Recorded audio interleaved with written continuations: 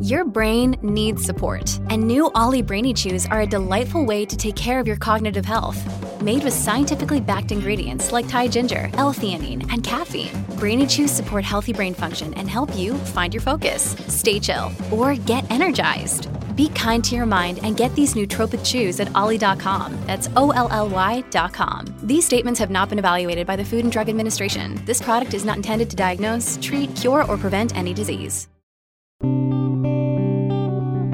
This is First Draft, a dialogue on writing. I'm Mitzi Rapkin. This is a show about craft, the writing life, and the themes that are present in a writer's work. Every interview is a journey.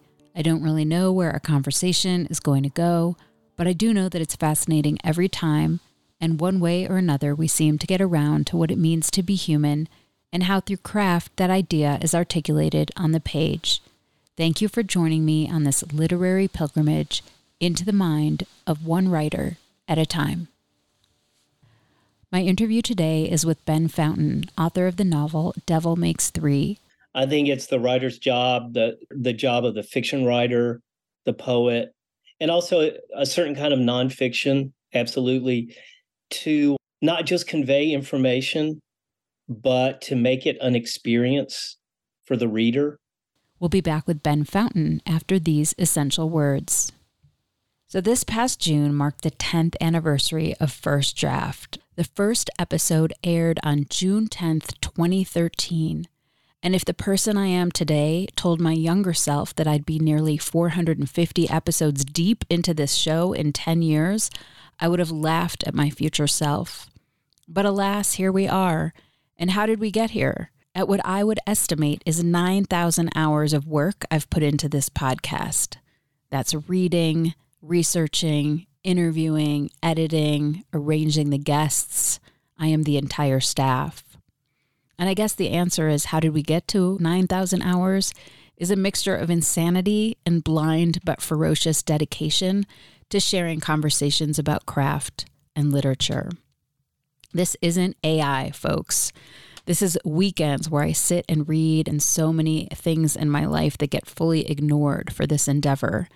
And I honestly consider it a gift to the world. It's a place where my passion and I hope some amount of finesse and skill marry together to offer this conversation you're about to hear directly to you in the intimate way that audio works. And if you get anything out of this episode, or the hundreds that came before, or hopefully the hundreds that will come next, I am asking you in the most honest and authentic way I know how to please support this show. While I love making it and talking to authors, and the entire endeavor fills me up, it does not pay the bills. And if we want to support art in this world, and conversations about art, and lift the curtain up and really talk about how art gets made, well, your support will help keep this show alive. It's here today because of listeners who became supporters, and that's the truth. So I'm asking you to bolster this rich dialogue, this juicy material, with financial support. It's not easy to do, but sticking with this for 10 years wasn't easy to do either. And it's not going to be easy in the future. But if nothing else, it's reliable and consistent. With every episode, I lean into the values of honesty, vulnerability, curiosity, and connection. I think about them as I create this show, and I hope you can feel them in the content. I simply cannot take this time to create First Draft without your support. Please join me on this journey by becoming a donating member to the First Draft community. You can support the show today at patreon.com/firstdraftwriters. You can donate on a monthly or annual level. As a thank you to my patrons, you receive access to cuts from the interviews that didn't make it to the final show, ad-free, pitch-free episodes so you won't have to hear this again, and writing tips from my guests. Again, you can become a supporter by going to patreon.com/firstdraftwriters. That's patreon.com/firstdraftwriters. Please stay tuned. At the end of the interview, I'll offer recommendations on an episode in the archive that is similar to the one you're about to hear. And please rate the show on iTunes and tell everyone you know to subscribe. Thank you for your listening support. And thank you for being here with me today, right here in this moment. And on to the 400-something episode. My guest today is nonfiction and fiction writer Ben Fountain, whose novel Billy Lynn's Long Halftime Walk won the National Book Critics Circle Award and was a finalist for the National Book Award. His story collection, Brief Encounters with Che Guevara, won the PEN/Hemingway Award. His nonfiction book, Beautiful Country, Burn Again, Democracy, Rebellion, and Revolution, is set over the course of 2016 and reports on the year in politics in the United States. Fountain is a former lawyer and lives in Dallas. His new novel, Devil Makes Three, is set in Haiti in 1991 as a violent coup leads to the fall of President Aristide. Because of the political strife, protagonist Matt Amaker is forced to abandon his beachfront scuba diving business, which he owns with his Haitian friend Alex. Instead, they team up to search shipwrecks for buried treasures. Meanwhile, Alex's sister Misha, who Matt is in love with, stumbles into an arms trafficking ring masquerading as a U.S. government humanitarian aid office, and CIA case officer Shelley Graver finds herself doing undercover work that is anything but morally straightforward. We began the discussion with me asking Ben Fountain if he could pinpoint in his life how or when he became interested in social justice and politics. That goes back, as best I can tell, to the very beginning. And I can't explain why. It's just something I was born with. My very first memories are in Chapel Hill. My dad was getting his PhD. Those are very blurry, but we moved to a town in eastern North Carolina called Elizabeth City when I was 3. And my dad became superintendent of public schools there, and he led the integration of the public schools there in the early 60s. But to me, it was a big town. Now, I went there a few years ago, and it's so small, but there was black and white, and everybody was mixed together.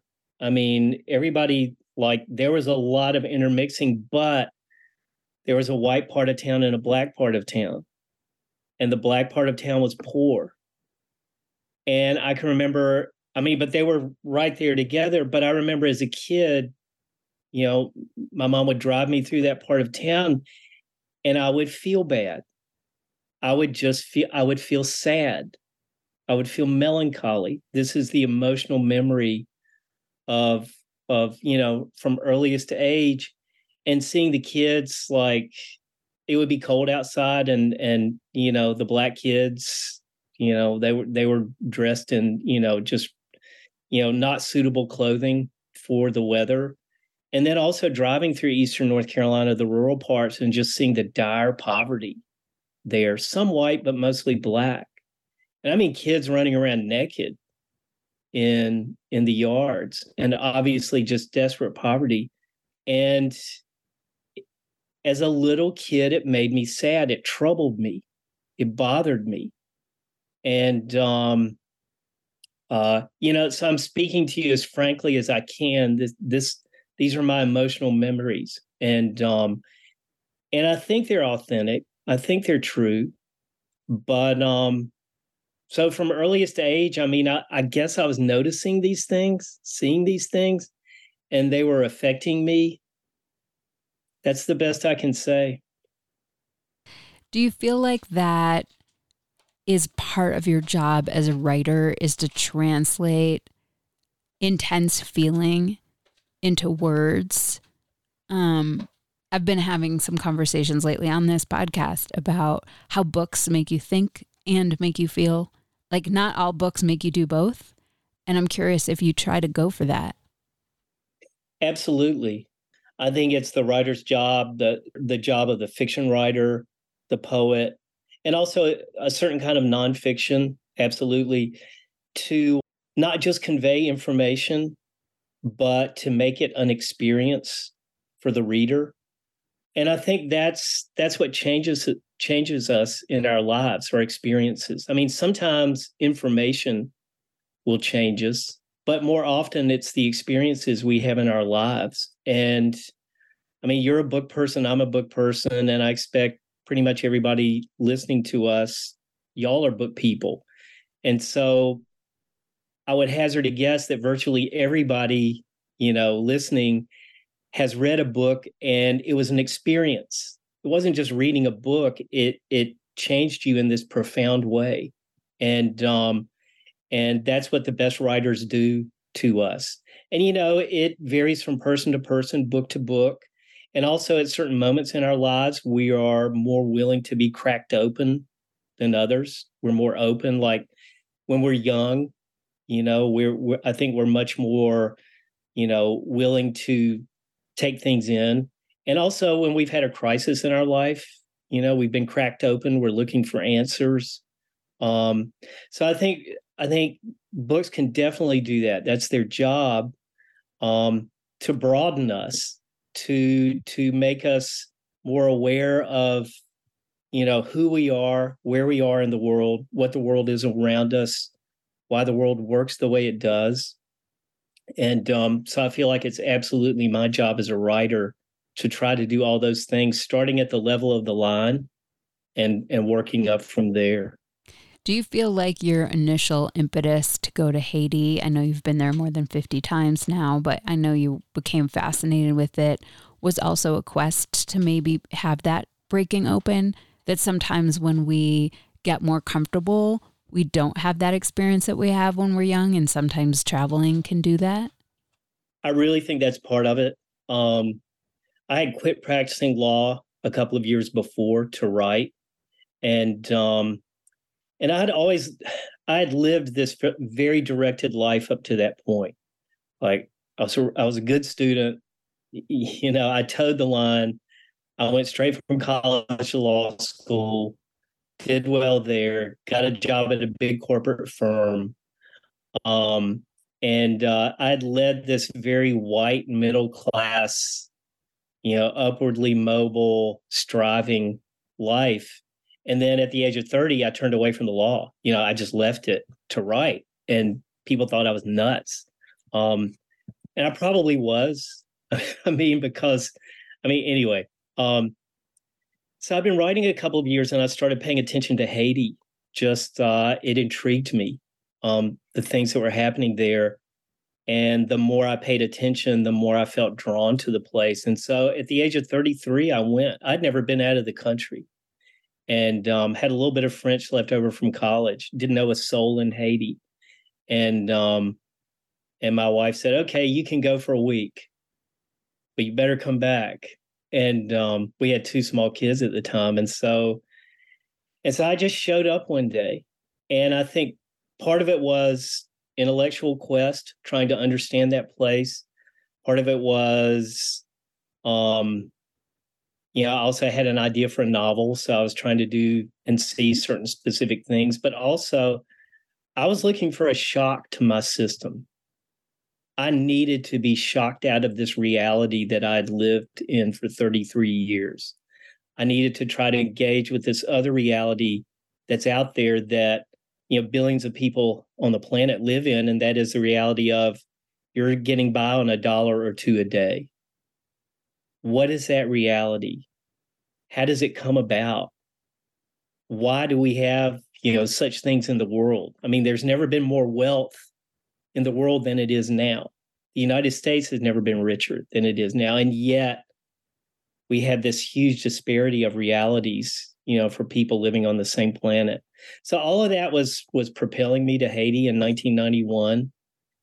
And I guess it was a powerful thing in me because I went and I kept going.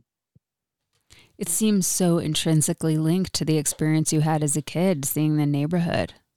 Yeah, in retrospect, right. And so who knows how much I am reverse engineering, my earliest memories, and I will allow for that possibility. And yet I have very specific memories of certain moments being in the car with my mom. And, the sensation, the memory sensation is one of sadness and unsettledness, being troubled. And so you could draw a pretty straight line from that to going to Haiti at age 33. I wasn't thinking about that at the time. I was just following a feeling. Yeah, I think it's so interesting too, because I know you've been back so many times that you could have this fascination in a place in the world where nobody, And I'm assuming now that you have a pretty nice community there, that it's kind of amazing to like look at the globe and think, if I'm like determined to go to this place, I can build something there. That's so beautiful and mind-blowing to me that I'm sure you have community and friends there, right? Yeah, it is mind-blowing, isn't it? You just show up in a place one day and you hang out, you show interest, you don't push it. You are sincerely interested. You sincerely care, and people of goodwill, you find them, and people who are interested in you. And I mean, they're out there. I mean, so I went that first trip. I met a few people. I went back, met a few more people. The network spreads out in this really nice, natural way. And so now I've got 2 godchildren in Haiti. I will say this, a lot of my friends are either deceased or they're living in the U.S. A lot of people have made their way to the U.S. The last 5 years in Haiti have just been a disaster. And so people who can get out are getting out. But I still have quite a few friends there. It's very tough there right now. And I haven't been there in 5 years. But yeah, a real community there. It's been an ongoing life experience for me, and one I feel really grateful for and lucky, for. But yeah, you go to a place, you stick yourself out there, things start to happen. So Devil Makes 3 happened. So basically, Devil Makes 3 is the story of this young man named Matt. And Matt is a blonde, which means he's white. He is there. His partner is a young man named Alex, who is Haitian, who comes from a pretty well-to-do, well-respected family. And they have a scuba company together. And this is in 1991. And it's it opens on the eve of the coup where the military took Aristide out of power. And this is the aftermath. And we follow what happens to Matt. He loses his scuba operation with Alex. He is beat up by some of the armed military, which is called the FAD. And at the same time, we're also following Audrey, who is a CIA agent there to supposedly help. She gets involved with arms dealings. She's definitely got some precarious position with what the U.S. is doing there at this time. What is the U.S.'s role in potentially bringing the president back? And this is also happening when there's a presidential election and we end with Clinton. And I should say that Alex and Matt get arrested and end up in prison because they're treasure seekers. Instead of being scuba divers, they go to seek treasures. And there's some very dangerous and precarious weight around that, because if they find gold, it could really fund the military government to a level that they can't really operate at now because of embargoes. And so everyone in the country is also really suffering. There's higher incidences of any kind of sickness and gang violence. You're following the politics, the social issues, the corruption going on. How did I do? That's fair. Yeah, so the historical context is actual. And I stay as close to the history as I can. And so my characters are moving through this very fraught situation, trying to make their way. And I mean, one of the things that interested me about Haiti going in, and interested me all through my years there and continues to do so, is, these huge structures of power, economic, political, and they determine so much of our lives. And here we are, the little people, we're trying to eke out some measure of agency and self-determination where we can live a decent life according to our own terms. And I think we're all doing that these days. And maybe the core question is, are we going to live as human beings, or are we going to be forced to live as economic units of production? And in a situation like Haiti during the coup years, that difficulty, that challenge becomes tremendously more acute. because you're living under an extremely oppressive military regime, dire economic conditions. And so how do you live a decent life then? How do you chart some sort of autonomy and self-determination living under those conditions? And so that was the situation I was trying to explore and develop in Devil Makes Three. Now, there's one more main character in Devil Makes Three, and that is Alex's sister, Misha. It's his little sister. She's around 22 years old. She's an extremely precocious student. She's an intellectual. She's a nerd. She's a book nerd like us. And she's getting her PhD at Brown University in studies of the Black Atlantic, which is a new field of scholarship. And she ends up back in Haiti because of the family situation, and she decides to stay. She takes a leave of absence from Brown, and she ends up working at a hospital. Meanwhile, Matt, he's got this huge crush on Misha, which is not reciprocated. He's carrying a torch for her throughout the book, and she's pretty dismissive of him. He's like, oh, she feels like, oh, here's another dumb blonde, who Matt is basically a random American dude who ends up in Haiti. He's a dive guy, and he gets caught up in this situation that is way above his head. But he's not stupid. He's trying to figure it out. And part of the impetus for him to figure it out is to try to rise to Misha's level. I mean, she's brilliant. She's smart. She's aware of the world. She has some idea of how things work, these large structures, thanks to her scholarship. And so he's trying to follow her. At one point, she gives him a list of 30 books. She says, well, if you want to understand Haiti, here, get started with these.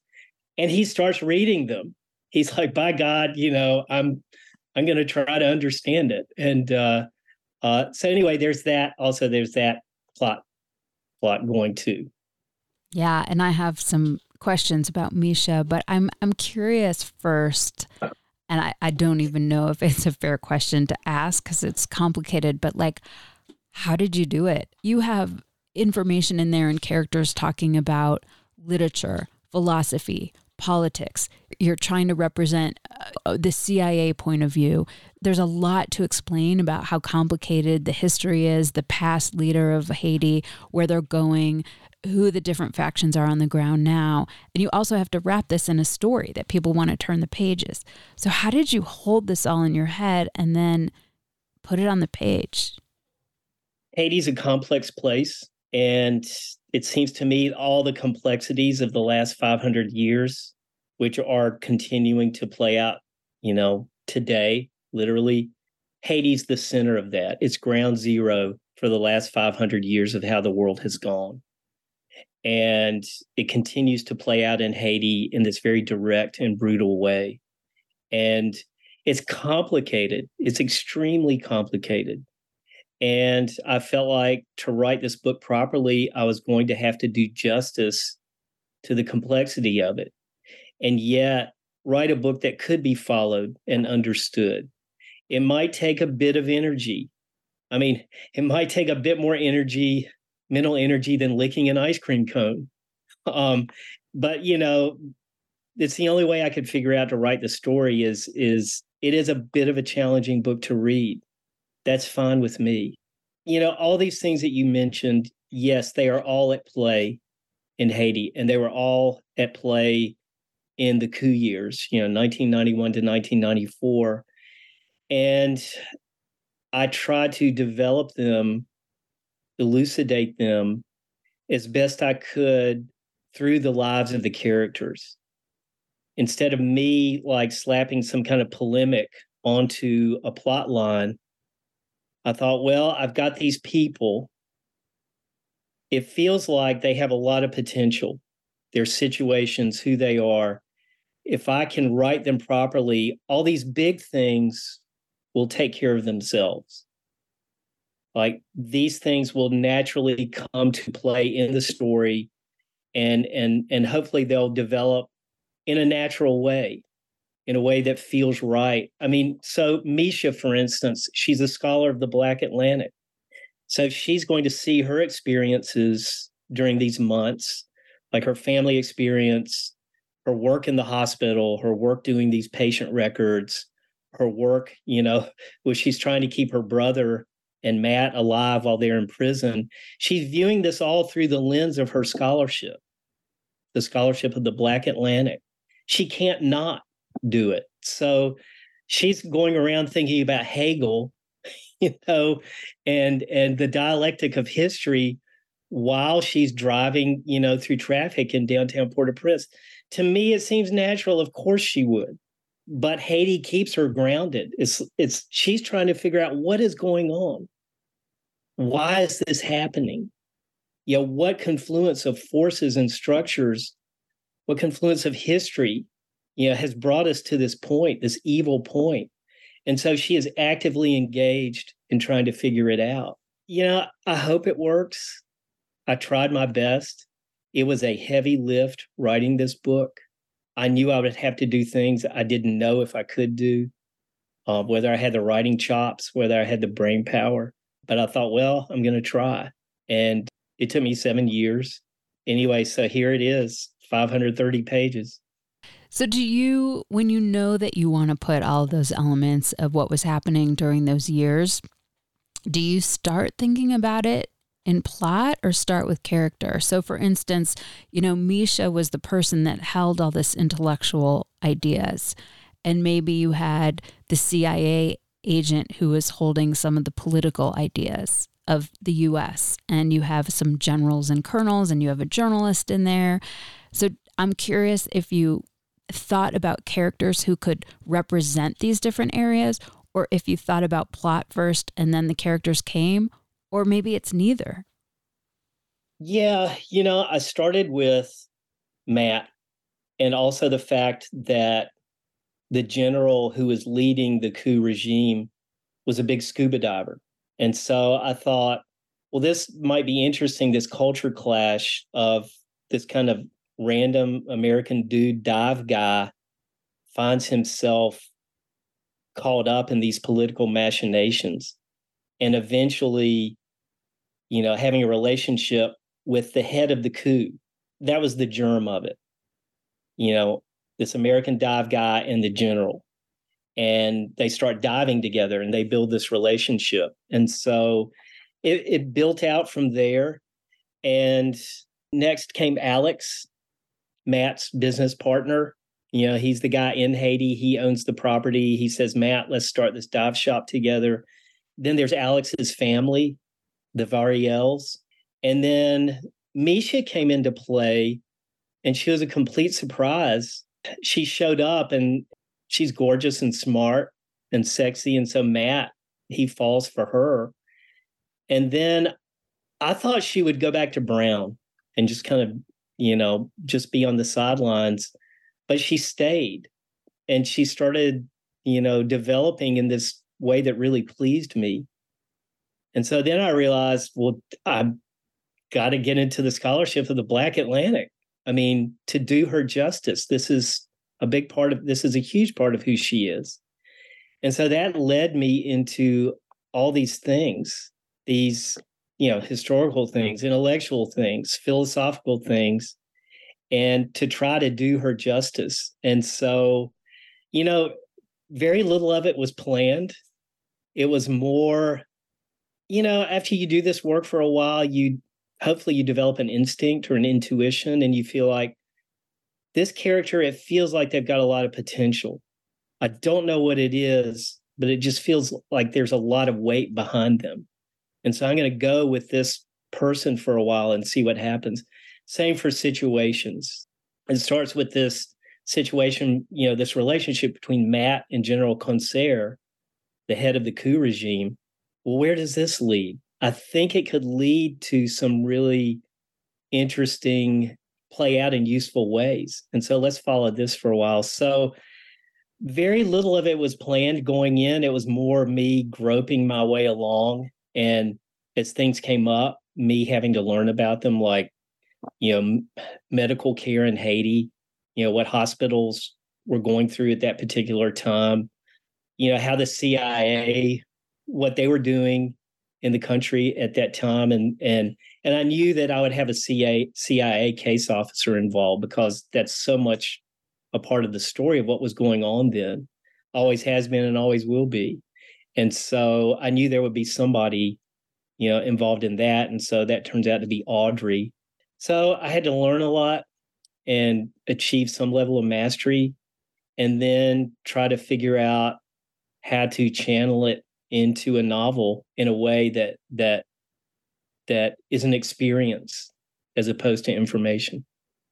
So when I was thinking about it last night before this interview, and I was like, I know that Matt's the main character, or maybe you would say he wasn't, but I felt like at the end of the day, this was Misha's book.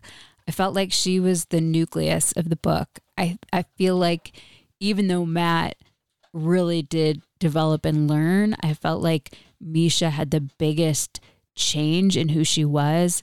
I mean, even metaphorically, she went from a life of the mind to the life of the body, because she was really an intellectual and ended up working in medical care. I think she absorbed what was going on in her country, maybe on that intellectual and feeling level. So just curious about your thoughts about that. I agree with that. It starts as Matt's book in this kind of thrillerish, political intrigue sort of story. And, Misha comes in starting with part 2. I mean, there are glimpses, shadows, echoes of her in part 1, but she comes in directly in part 2. And more she moves to the center of the book. I mean, Matt is always, he's always a big part of it. Audrey is always a big part of it. But the center of gravity does seem to move toward Misha increasingly. And, I think you make a good point. She's thinking about it, her experience. She's also feeling it in this very profound way. In a way, Misha brings the whole package. I mean, this is a full body, full brain experience we're having with Misha. And we see where the book ends. It ends with her. And she is still there on the ground, doing her work, carrying water. So, yeah, I would agree with that. Yeah, I think it's interesting, too, because, as many times as you've been to Haiti, you're not Haitian. And so to start off with a white main character who is also a visitor to the country probably feels the most comfortable. But you also, I think, perform maybe a feat of magic, because in the end, you still offer that story to Misha. Yeah, that's a tricky thing for a person like me to go that extra step and really try to develop Misha's story properly. I mean, she's Haitian American. She was born in New York when her parents were in exile from the Duvalier regime. And so she's got one foot in the US and one foot in Haiti. Do I have the right to go there? And it's something I thought about every day when I was writing this book. I mean, does a white guy like me have the right to write a book about Haiti? Period. My feeling is, well, I don't know. But for me to have the right, if I could ever have the right, I have to earn it by working really hard, learning everything I can, not just learning, book stuff, but emotional stuff, experiential stuff. Ultimately, I can't think of what else I would write about. To me, this is the center of the world. I mean, a place like Haiti, where all these things are playing out that have to do with race and power and politics and colonialism, imperialism. There's nothing else that comes anywhere as close, as compelling to me as that. And so that's just where my heart and my head lead me. And it was a powerful thing in me. I'd been going to Haiti for over 20 years before I started this book. And I thought, well, I don't know if I know enough now, but maybe the things I don't know, I can try to learn about along the way as I'm writing it. Misha was one of those things. She was one of those people. She came out of nowhere and became this main character in the book. What do you think that is when someone comes out of nowhere? Do you think it's subconscious? Do you think it's like a gift from the universe? Is it magic? Well, what it is wonderful to start off with. It is a source of extreme happiness. I mean, it's also a source of extreme, psychological terror, and also represents a lot of work. It's like, uh-oh, here she comes. All right. I really, have to rise to this occasion. But that's one of the wonderful things about doing this kind of work. You don't know. I mean, when I first started writing, I would outline everything because it terrified me not to know where the story was going, where it was supposed to end up. I mean, I had this very lockstep way of thinking, which is probably, partly my nature, partly training in the law. Just B follows A, C follows B, so forth. But when you do this kind of work, it's more of an emotional logic you have to pay attention to. And over time, I got comfortable with starting something and not knowing where it was going to go. And there's tremendous pleasure in that. There's also a certain amount of psychological stress you're living with when you're doing this, because you might fail. You might invest months or years in something, and then it doesn't come together. You can't figure it out. So Misha was part of, this psychological stress, also the intense pleasure of writing this book, the way she came in and the way I had to follow her and figure out who she was and what she does. We'll be back with this interview in just a moment. Remember, you can listen to this and every episode without ads and without these pitches by becoming a patron of First Draft at patreon.com/firstdraftwriters. When you need mealtime inspiration, it's worth shopping Kroger, where you'll find over 30,000 mouth-watering choices that excite your inner foodie. And no matter what tasty choice you make, you'll enjoy our everyday low prices, plus extra ways to save, like digital coupons worth over $600 each week. You can also save up to $1 off per gallon at the pump with fuel points. More savings and more inspiring flavors make shopping Kroger worth it every time. Kroger, fresh for everyone. Fuel restrictions apply. So that initial kernel that you had, which was this relationship between General Concert and Matt, because he's a diver and he was the head of the coup in the military. And when Matt and Alex were imprisoned, Matt got a lot of get out of jail free cards because he was kind of like the pet in a way of the general, but he wasn't. I mean, he was being used, but I think they also really looked to him for information. Like they were asking him, will Bill Clinton win? And, just by luck if he had the right answer. But it was like, for him, it was a reprieve from prison, but it was also like a potential lifelong sentence to be there because they wanted to dive and look for gold and go to these treasure hunts. And I thought that was a really interesting aspect and didn't know if you wanted to share more about that. Yeah. To me, it was a lot of fun to write, to have this, random American dude who's had one semester of college and then he dropped out. Basically, he's a dive bum. He's a dive guy. And that's exactly the right word to use. He is the general's pet. He is the general's dive pet. And he brings him up on weekends to his beach place. They go out on his boats. They go diving. And Matt, he goes with the flow. He's very pleasant. But then the general starts relying on him for political advice. It's like, Matt, you're American. Do you think Clinton's going to win? Okay, when Clinton wins, is Clinton going to invade? And so they start bringing Matt into the Council of Generals. And he's kind of like, what the fuck? Here I am now the political advisor to the leader of a sovereign nation, and I'm a college dropout. It's like, man, life is weird. And he's very aware of the stakes. I mean, for one thing, there is intramural rivalry within the FOD, within the armed forces. And so there are different factions. And he's obviously with the General Concert faction. But there's another rival faction, which is extremely dangerous. And so he's in a dangerous situation himself because he is an asset of the generals, because he is working with the general to find treasure. he represents a threat to the rival military faction. And so his life is in danger. One reason they keep him in prison during the week is to keep him safe. If he's out on the street, he's probably going to get whacked. And so Matt, the closer he gets to the general, on one level, he's safer, but on another level, he's increasingly in danger. So he's always looking for a way to get the hell out. I mean, he's looking for an opening, even as he's playing, this kind of go along to get along guy. He's paying close attention to what's happening around him. He's kind of a spy himself.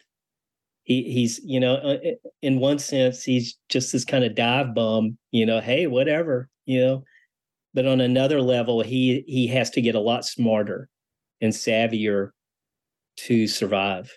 There's something about that, and I haven't read Billy Lynn's Long Halftime Walk since it came out, so I could be rusty, but there's something about that that's sort of similar to where Billy Lynn was also kind of maybe being a pawn in these Hollywood directors' lives. That's really satisfying as a reader to read. Like there's a lot going on right in front of you, but then there's so much more under the surface, and sort of writing that with finesse is, I don't know if that resonates for you, but actually it does. And I have never thought about them together, Billy Lynn and Matt Amaker.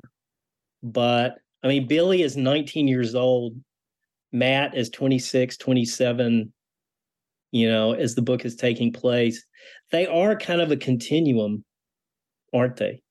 Much different circumstances and situations, but sort of the same sensibility working, not a whole lot of education, but they have been thrust into a situation where it seems really important, like on the level of survival, to try to figure out the situation that they're in, both at the micro level and the macro level. They're all related. And so, I mean, this figuring out why the world is the way it is, how it works the way it does, isn't an intellectual exercise. It's a matter of survival.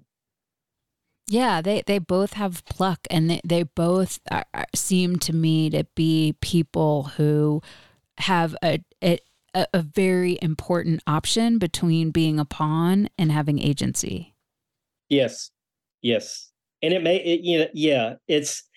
and so you notice, I mean, I'm a book nerd, and so I'm always slipping in the syllabus, And so in Billy Lynn, at one point, a reporter asked him, what do you read? And so Billy, who never read much until he got into the Army, he gives us, 5 or 6 books that he's been reading that he's drawn to.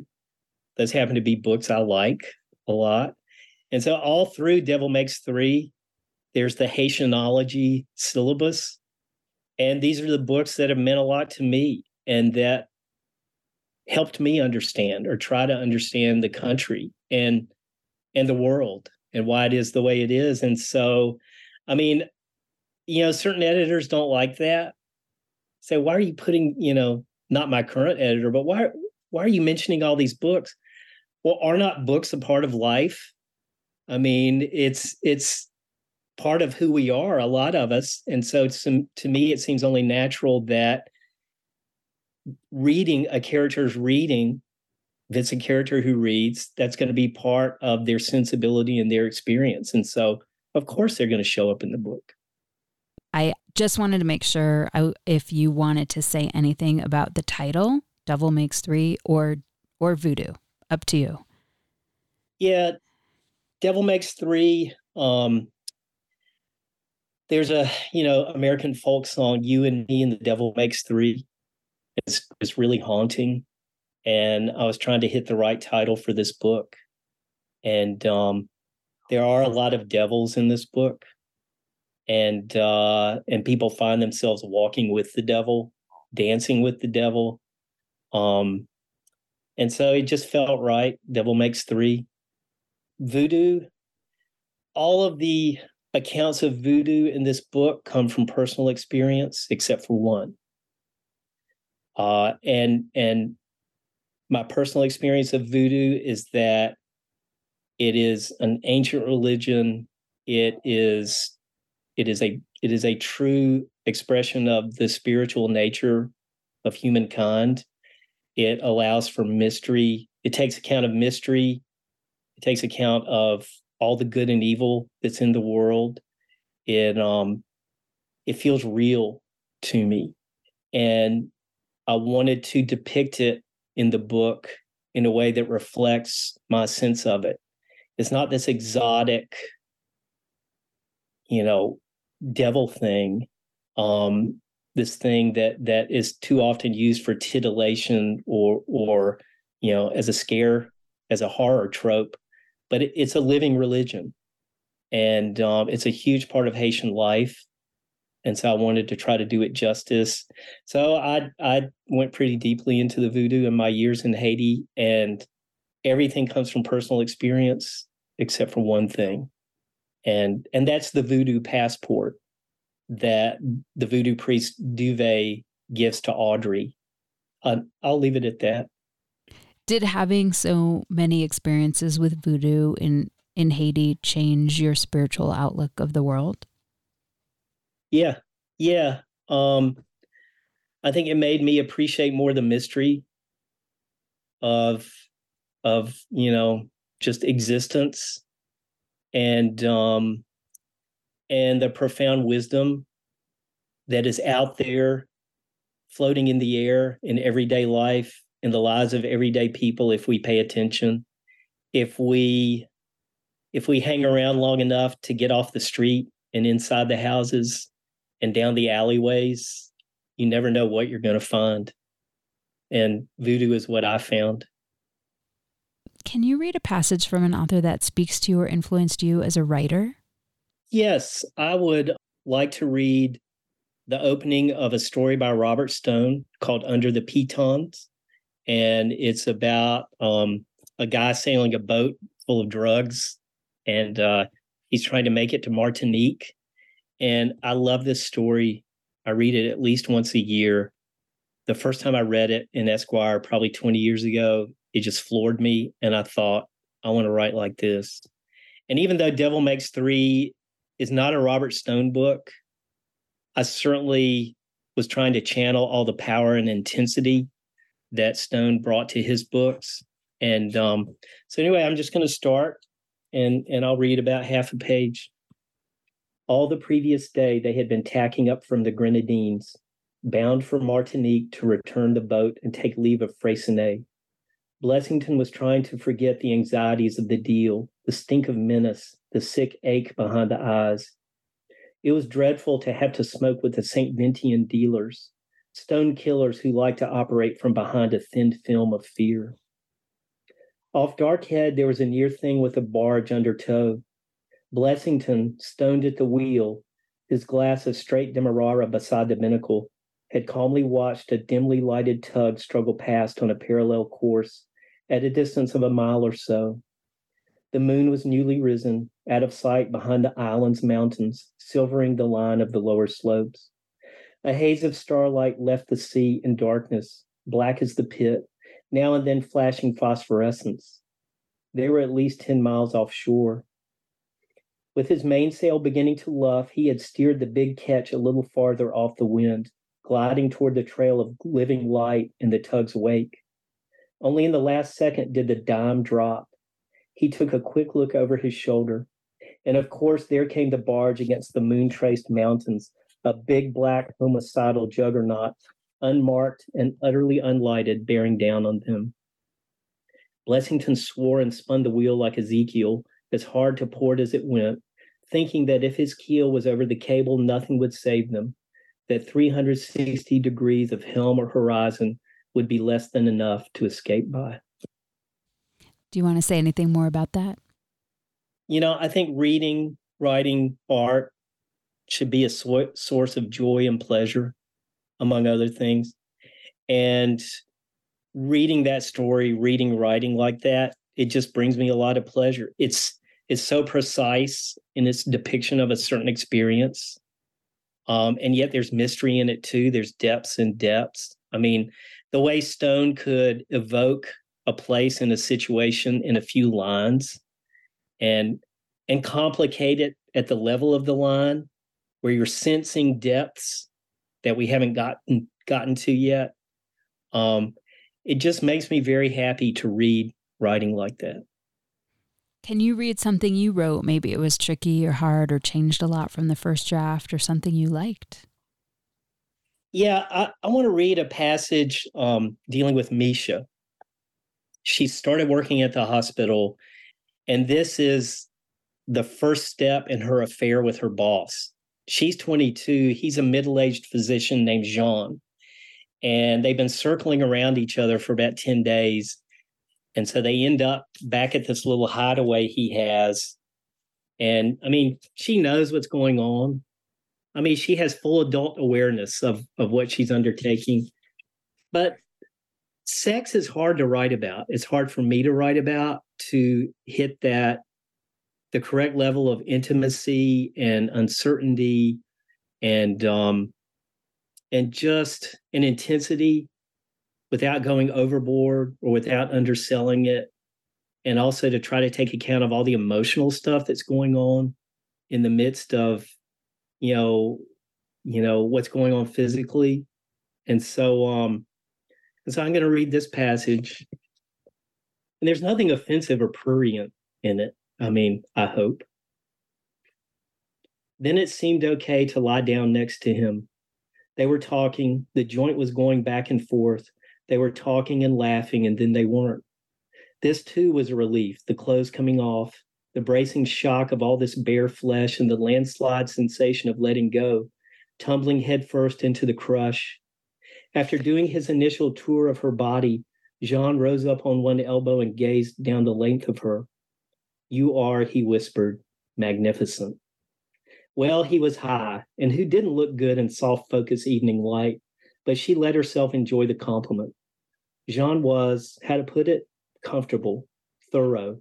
She liked that he was a little bit sour in his skin, his trunk and shoulders softening with incipient middle age. Not a boy with a boy's puffed up pretense and vanity. This was the lived-in body of a serious man. He was gallant in his attentions, lavish with sighs and groans. All the pillows everywhere made for virtuosic twists and angles. Her lack of experience must have showed, and he seemed tremendously pleased about this, that he had to lead her an extra step or two before she got it. "So gorgeous," he murmured. "I have never," and "swear to God," and "splendid," and "flawless." Was all the talk supposed to be a turn-on for the girl?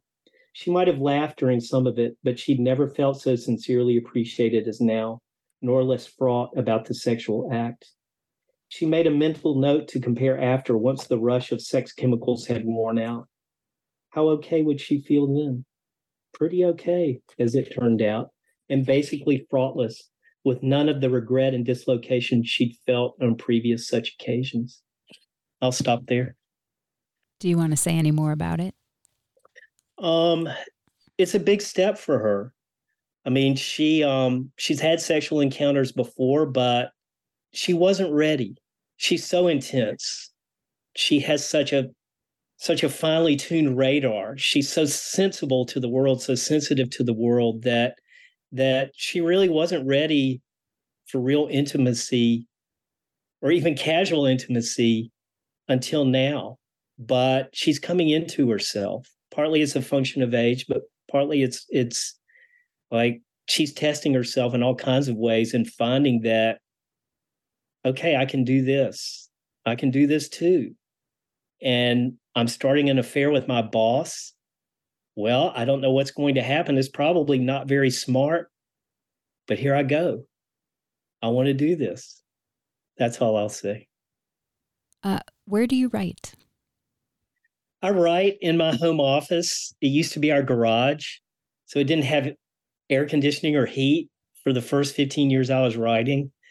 So I felt like, being a self-punishing wasp, white Protestant, I had to suffer. And so I would be out here in the summer and the winter, freezing or sweating. But finally, my wife convinced me, all right, this has got to change. And so it has been remodeled and now has heat and air conditioning but it's a nice big space with plenty of light. So I'm very happy working out here. And what do you do, or where do you go when you're trying to get away from writing? I sweat. I mean, I get outside and I run, I ride the bike, I do yard work, I swim, if the weather allows, but I've got to be moving. I got to be using my body. I got to be sweating. That takes my mind away from it. Who do you show your work to first to get feedback? I show my work first to my very fine agent, Heather Schroeder. She's been my agent for 23 years and has been with me through thick and also very thin. And she's a great reader at the level of the line and also, at the larger level. And she's extremely loyal and savvy, and I trust her completely. How have you dealt with rejection? Rejection, with a capital R, I wrote for 17 years before I got my first book contract. So any advice I give about writing, you might not want to take, given my track record, but you're going to take hits doing this kind of work. You might take a lot of hits, as I did. You put your head down and you keep writing, and you have to learn to take pleasure in seeing yourself getting stronger, developing, writing better. And that's what kept me going. And if you're doing the work, if you're getting better, hopefully sooner or later, you'll break through. There's no guarantees. But, at a certain point, I thought, well, I may never get a book out, but I'm getting a lot of satisfaction out of this work. I think I'm getting better. So I'm just going to continue. And what is your favorite word? This week, it's plethora. It's such a funny word. I never use it, but it makes me laugh. Plethora. Well, we have a plethora of mail today. It's such a silly word in a way. Well, thank you so much. I so appreciate you taking the time, and congratulations on this book. Well, Mitzi, thank you for reading the book, spending all that time with it, and it's been a real pleasure to be on your show. Thank you. If you like today's show with Ben Fountain, author of the novel Devil Makes Three, check out my first interview with Ben about his novel Billy Lynn's Long Halftime Walk. You can find that interview in the entire First Draft archive of more than 420 interviews at firstdraftwriters.com. You can stay tuned to First Draft on social media, on Facebook, Twitter, and Instagram. Just look for First Draft ADOW. You can email me at firstdraftwriters@gmail.com anytime. Remember, there are plenty of extras for becoming a member and donating to First Draft, including access to pitch-free, ad-free content, as well as cuts from the interviews that didn't make it into the final show, writing tips from my guests, and more. Join me as I reach for honesty, vulnerability, connection, curiosity, and insights on craft with each episode. I can't tell you enough how much each and every single dollar counts to keeping this show alive. The first tier of support is just $6 a month, so please go to patreon.com/firstdraftwriters. Coming up in the next few months on First Draft, interviews with Buzzy Jackson, David James Duncan, and Richard Deming. I want to send out a huge thank you to my patrons for making this interview happen. Your support makes First Draft a dialogue on writing a reality every week. Please stay healthy and safe. The theme music for First Draft was produced and performed by Murph Mahaffey. I'm your host and producer, Mitzi Rapkin. Thank you for listening.